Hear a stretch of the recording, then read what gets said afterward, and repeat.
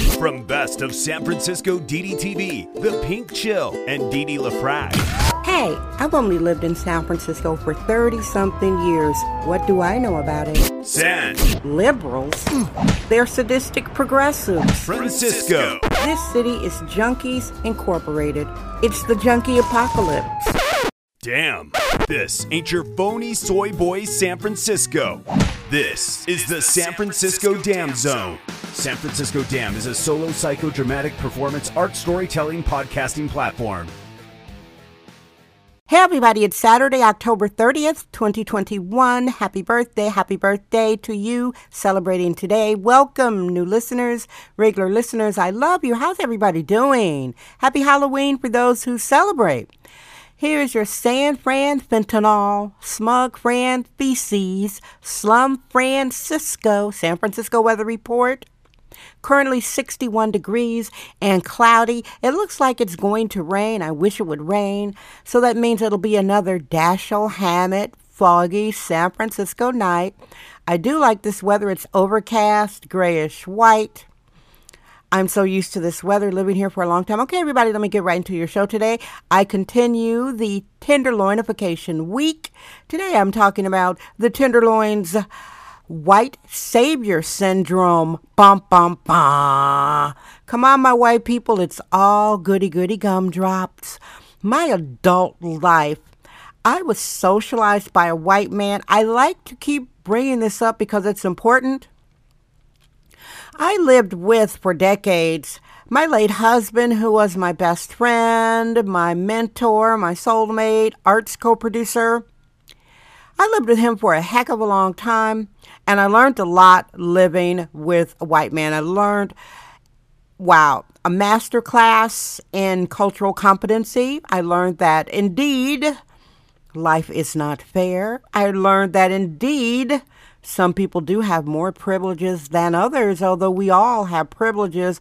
I learned so many things. That's why when people might try to play me or give me some cock and bull story about race, I'm like, no, honey.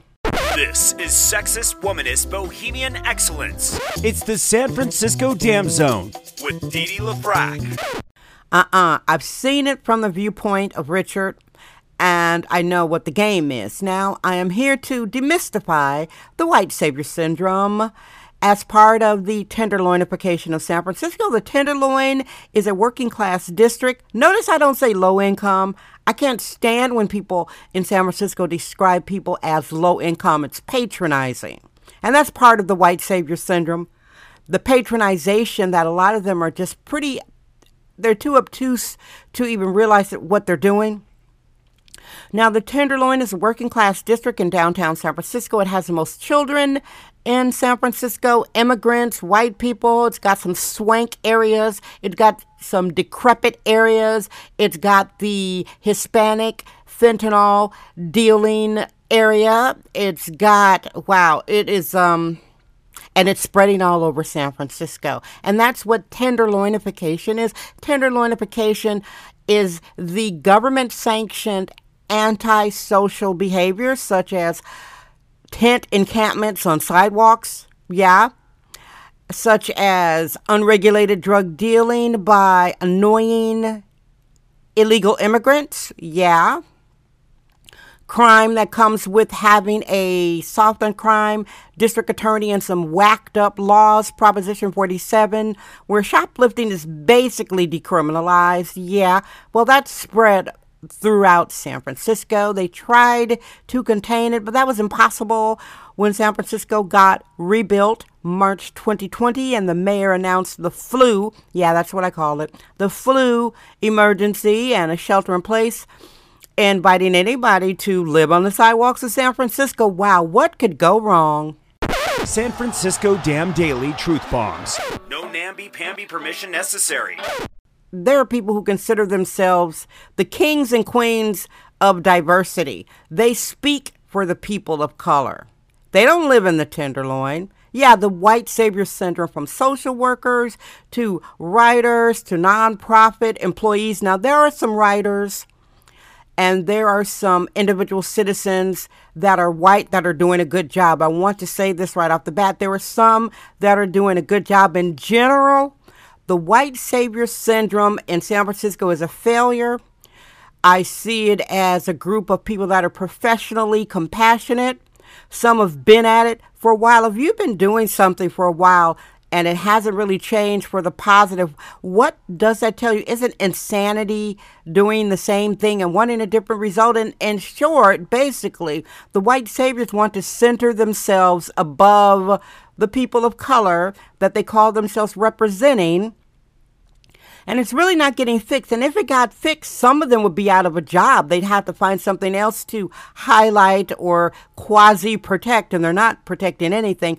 And as you can imagine, me and the white saviors aren't pally-pally. We're not palsy-walsies. I've called some of them out. You guys, come on, you know I would. I'm one of those natural type of women. I'm not the queen of clapbacks. I'm not a clapback black woman. Yes, I'm black, sexist, womanist, bohemian, biologically born, genetic, middle-aged libertine. I don't clap back. Clap back is sort of like when you're talking with somebody and you keep going back and forth, being sassy, being annoying.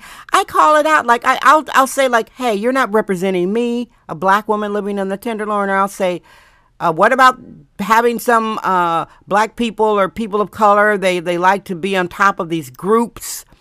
We're allergic to free-range, hyper-allergic control freaks. It's the San Francisco Dam Zone with Dee Dee LaFrac. If what they were doing worked, we wouldn't be having this show right now, because I started this show basically critiquing and calling out the Tenderloin. Yeah, I did, in April 2020. And doing some advocacy for the Tenderloin, which of course I have abdicated because I'm not a mammy nor social justice warrior. But back to the point about the white savior syndrome. They know that people are watching like, wow, San Francisco has a diverse neighborhood and the main voices are white people that don't live in it. That's how they're out of touch, folks. They're out of touch. And that system and that syndrome eventually will be crumbling as the Tenderloinification spreads throughout San Francisco, because there are some neighborhoods. Are the white saviors trying to cover Chinatown? No, they're not. You know why? Because Chinatown's not playing that. But the people in the Tenderloin, some of them are weak and they get rolled over, which is why I'm here, and which is, like I said, I started this platform doing some advocacy, but I stopped because I'm not a mammy and I'm not a social justice warrior. So you know what I have to say right now? It's Saturday. Woohoo! What are you guys doing for this Halloween weekend? What? And make sure to look at the rest of this week's Tenderloinification topics, and you will find one that interests you. I appreciate you listening. I love you. Guess what? I'm Dee Dee LaFrac. I trust my vibe. San Francisco. Damn. That's today's episode of the San Francisco Dam Podcast with sexist womanist bohemian Dee Dee LaFrac. Remember to join us tomorrow for another episode. This podcast is brought to you by our sponsors. Head over to sanfranciscodam.com for more sponsorship information. Thank you for subscribing and listening.